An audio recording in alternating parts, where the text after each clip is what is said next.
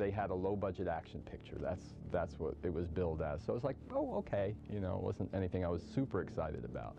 And we had that sit-down talk where the filmmaker tells you, sometimes before he shows you his film, what he feels the film is about and what elements are in it. And I'd been through a lot of those talks, you know, the philosophy and the depth of it and the dream of the filmmaker. And then in many cases they show you the picture and you're sitting there going, where is that movie? Where's the movie they were talking about? You know, it's like, is it there? I don't see it. Oh, there's a little, I understand what he was talking about. There's a little, you know, they're talking about some big concept and there's this one little thing that relates to it, you know. So I sat down and I must say I wasn't cynical, but I always was sort of, when, you know, Jim had a lot of big feelings about the film and passion for it, so when he spoke about it, it was very impressive, and I'm sort of, part of my brain's going, well, let's see, you know, and I'm watching the film and, you know, 10 minutes in I'm going, it's here. Wow, it's really here. What he's talking about is on the screen, you know, the depth of it and the mood and the energy of it and the intensity of it. And so I'm sitting going, I gotta do this, gotta do this. So we're watching the film and it's mattering more and more to me, and I'm really, you know, sort of feeling vulnerable, like, okay, now, you know, instead of being like, well, let's see, I'm going, oh, please, please, I hope you're gonna hire me for this movie.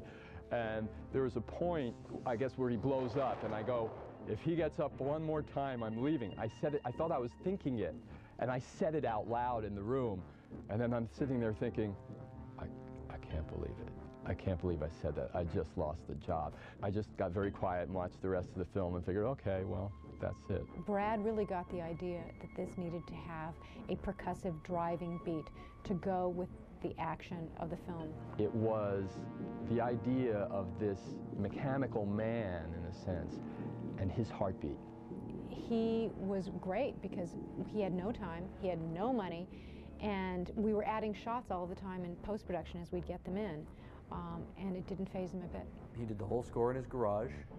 It was a cool garage. I mean, he had a lot of good gear.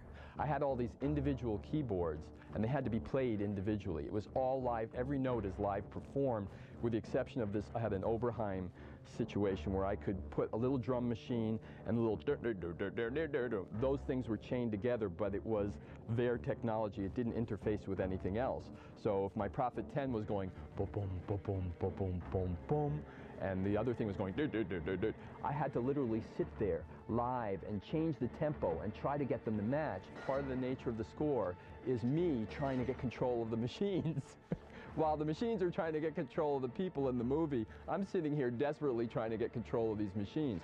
This way. When they finally get together in the police station, and he's now someone who had been like stalking her, they're now, you know, he's taking her and they're partners in a sense. And I thought, great, and they're escaping. Da-da-dum, dum, dum, dum, you know, they're running out of the police station. And Jim heard that and he said, no way. He said, he said, that's going to open up a part of the brain of the audience that's sort of emotional and maybe a little intellectual, like, the theme, they're together, you know, it taps a little part of their, he said, I don't want to distract their synapses. I just want them like this, you know, I just want them to go, they're gonna go, you know, so the music is the same, we just took the theme out, but underneath there was the running of it, you know, and the theme, I just thought, gave it this heroic moment, and he just said, no, no, and I think that in that awareness, he knew exactly why he didn't want the theme there. I hadn't worked with a director that had that level, that was dealing quite on that level.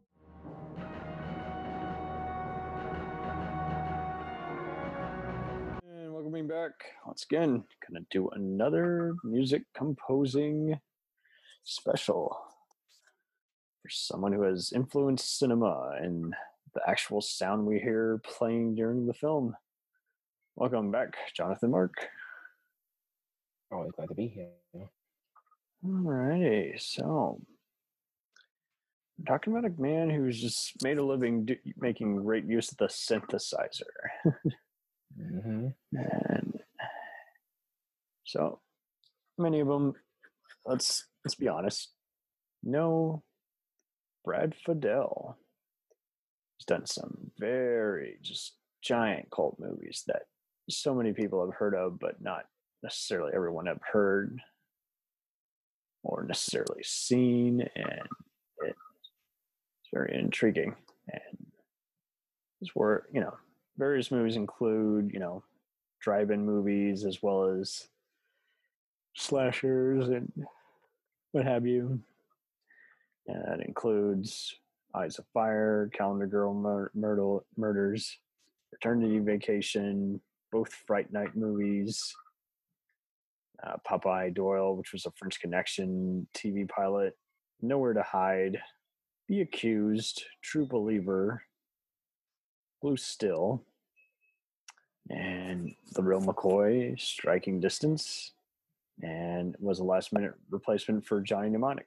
But that's okay. We mainly, aside from those and Just Before Dawn, he's mainly known for the first two Terminator movies and True Lies for James Cameron. Mm-hmm. In such a way that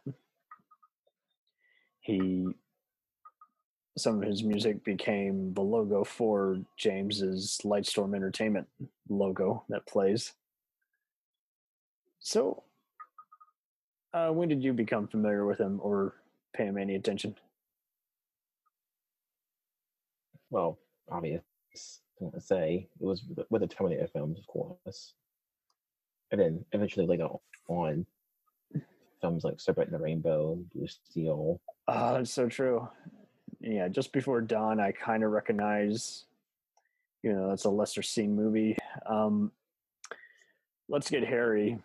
This is definitely my favorite of his outside of the Terminators, just because it kind of gets you in the mood. Dun, dun, dun, dun. It just lets you know it's going to be a fun rescue movie. And it is also kind of wild how just you just are very unsure about what's going to happen, and he adds all this suspense and terror in addition to all this excitement, and it's just a one of a kind. There's been plenty of other small movies of his. Obviously, some people might know him better for Fright Night, but there's other ones in here too, like Straight Talk, Gladiator from '92, which is a boxing movie, Compromising Positions, and Rasputin, the Alan Rickman HBO historical movie, and Mistrial, another HBO movie, which is a hostage thriller. And then he just kind of disappeared after a while. I even one time tried to ask him if he, wanted to work on any indie film projects, but it seems like he does a lot of independent stuff now or personal stuff. So yeah. But yeah, the Terminator scores definitely hold up. I'm with you, because there's just something about it, just very freaky. Don't ever play it at night. Well, particularly the first movie, which I think adds to the atmosphere of the first one, since that feels more like a slasher film than anything else. Mm-hmm. And the music adds to it. Oh yeah, but even T2 has some of those. Just, yeah, that's true. A little extended than what you hear in the movie, even. So.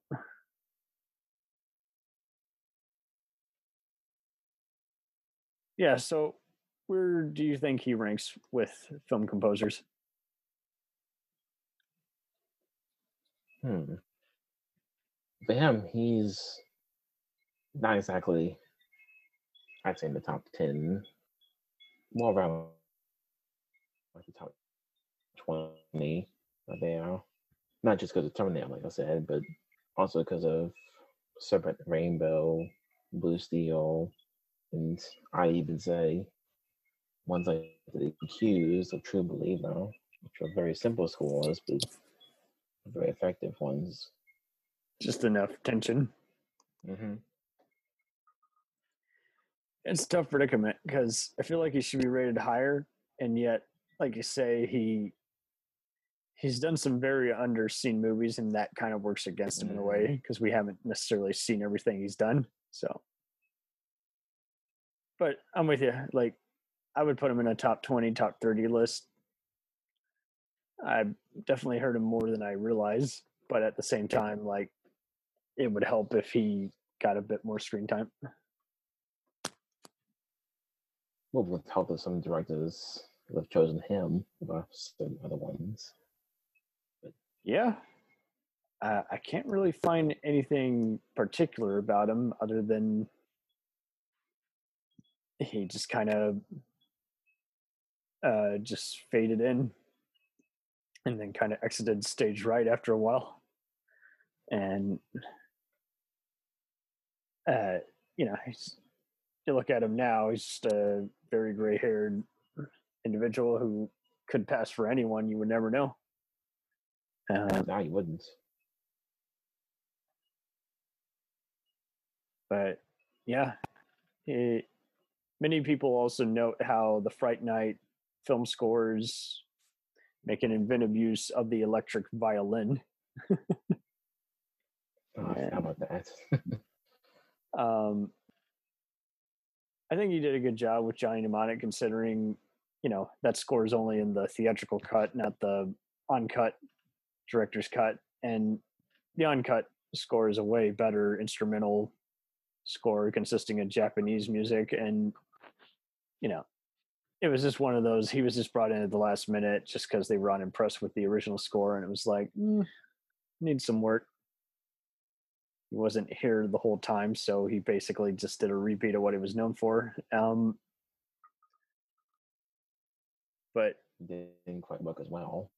But yeah, it happens. And others note that the story and the ambience is just well reflected. I'm just very surprised of how many dramas he's done. Yeah, that's the strange part. Seems like he did more dramas than, I'd say, mainstream films overall. Very unexpected. Maybe that was his choice. I don't know. Mm-hmm. And I can't really find anything else more about him other than that he just did a lot of Canadian B pictures as well. Yeah. Pretty rare, though, for a lot of his releases to be very well reviewed, though, consistently. I don't see any that are just like, you know, what a terrible, you know, score, what have you. I never hear anybody say that about them. Yeah. He did there's a few slip ups in terms of movies, but that's about it. I don't see anything else here that I would say is a dud or anything. I've had trouble getting into that mystery movie Blink with Madeline Stowe. There's Blood Ties, which is a mediocre vampire TV movie, but other than that, I think they're all pretty good, for the most part. Yeah. So let's get Harry. I still haven't seen it yet. But I will eventually one day. Yeah. Plenty to find here. There's a few others in here, such as Fraternity Vacation, Right Away, which is a TV film. Other than that, pretty straightforward. He had enough contacts to get by. Yeah. And have you heard any of the remastered kind of soundtracks? Because it seems like he has extra scores on those movies. No, I haven't had those. Just so wild. Yeah. He's done obscure interviews here and there, and I just wonder what he's doing now. It's such a big deal. I guess he's mostly retired from that. Like you said, working on indie films. Just a short film and even video games, but they're just reusing a lot of scores he's already done. So I guess he just made enough. I guess so. I mean, with Terminator, I'm sure he made enough alone more than anything else. So wild, though. Lies, I could say. Yeah, True Lies definitely helped him, but I mean, there's even moments where his music's even being reused in like English dubbings of Hong Kong movies. So he did some. That's right. I forgot about that. He did theme music for Midnight Caller, Reasonable Doubts, and the Time Cop TV show. But yeah, I guess it would be way more music if he had to make these for, iTunes or whatever, do compilations. I wouldn't be surprised if somebody does that. At this point. But Wild. I'm trying to see if this is exactly true or not. But apparently, it says that he spent 6 months as a key boss of Hall & Oates in the 70s. But I guess he was. That's wild. Very wild. And you'd think he'd mention that more, and yet. No. That's what I was thinking. Like, I would have at least heard that by now. I guess it was only 6 months, that's why. I don't know. Hell, Wikipedia doesn't even remotely sum up most of what he's done. There's even some other obscure movies I've seen on here. The Midnight Hour, Brotherhood of Justice, Big Easy, Last Innocent Man, and Right to Die, and Perfect Witness from '89. So again, he had the HBO TV Movie of the Week cards for a lot of the time too. So someone heard his scores. Oh, someone. Hell, even this movie where Anthony Hopkins plays Adolf Hitler called The Bunker. This other TV movie called Playing for Time. So, which is a very traumatic Auschwitz, Holocaust movie. So, yeah, he's done some other ones in there that I guess you could say are going to keep being rediscovered. We'll return after these messages.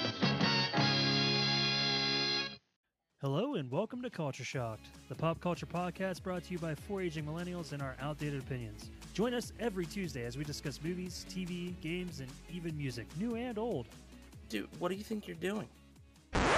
Are you seriously trying to record a promo without us right now? Well, yeah? Dude, you can't just do the promo by yourself. Who's gonna listen to that? Yeah, and you probably haven't even told them that we're a pop culture podcast where we always agree on everything. For instance, the Sam Raimi trilogy, easily being the best of the Spider-Man movies. No. But I think we can all agree that Jaws is a classical masterpiece. Nope, don't like that. But we do all agree that the sequel trilogy of Star Wars is the best in the Skywalker saga, right, guys? That comment is so ridiculous. I don't even know where to Anyways, that'll do it from all of us here at Culture Shock. Thanks for listening. Hey, it's Brent Pope, the host of Breakfast with Brent Pope. You've seen me on some of your favorite TV shows saying things like, "Give it up, Jimmy. You got to sink this putt to win." On Breakfast with Brent Pope, I sit down with guests from the entertainment world, and we do it all over breakfast. Or should I say Brentfast? Every week on Brentfast, you get inside Hollywood info and tips, great breakfast recs and foodie debates. Most of all, you get the most delightful 30 minutes of your week. So dig in. It's Brentfast time. Listen at Brentfast.com, Apple Podcasts, or wherever fine podcasts are found. Do you ever find yourself thinking about who would win in a fight between Goku and Superman? Hi, I'm James Gavsey, and on the Who Would Win show, me and my co-host Ray ignore anything important happening in the outside world and debate fictional battles between characters from comics, movies, and video games. We got a new show every week, and almost always am I the winner. Yeah, not true, Ray. In the past, we've discussed such matches as Captain America versus Darth Vader, Solid Snake versus the Iron Giant, classic matchups like RoboCop versus Terminator, and even the Muppets versus Sesame Street. That one was crazy. So if you're a fan of geek culture and love a spirited debate, check out the Who Would Win show wherever you get your podcasts, or check us out at whowouldwinshow.com.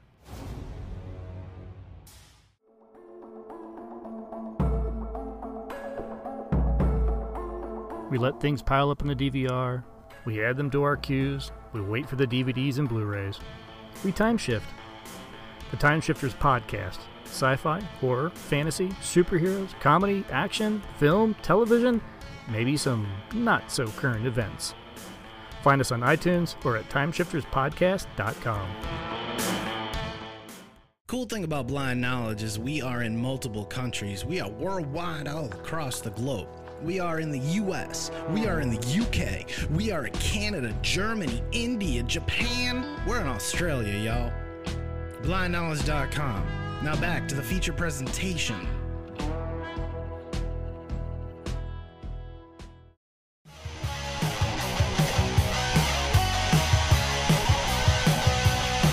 Follow us on the web on Facebook, Twitter, and Instagram. The podcast is available on Podbean, Spotify, iHeartRadio, Anchor, Apple, and anywhere else podcasts are available. Feel free to review our show and leave comments on any of those sites. Thanks a million for listening. It's a jacked up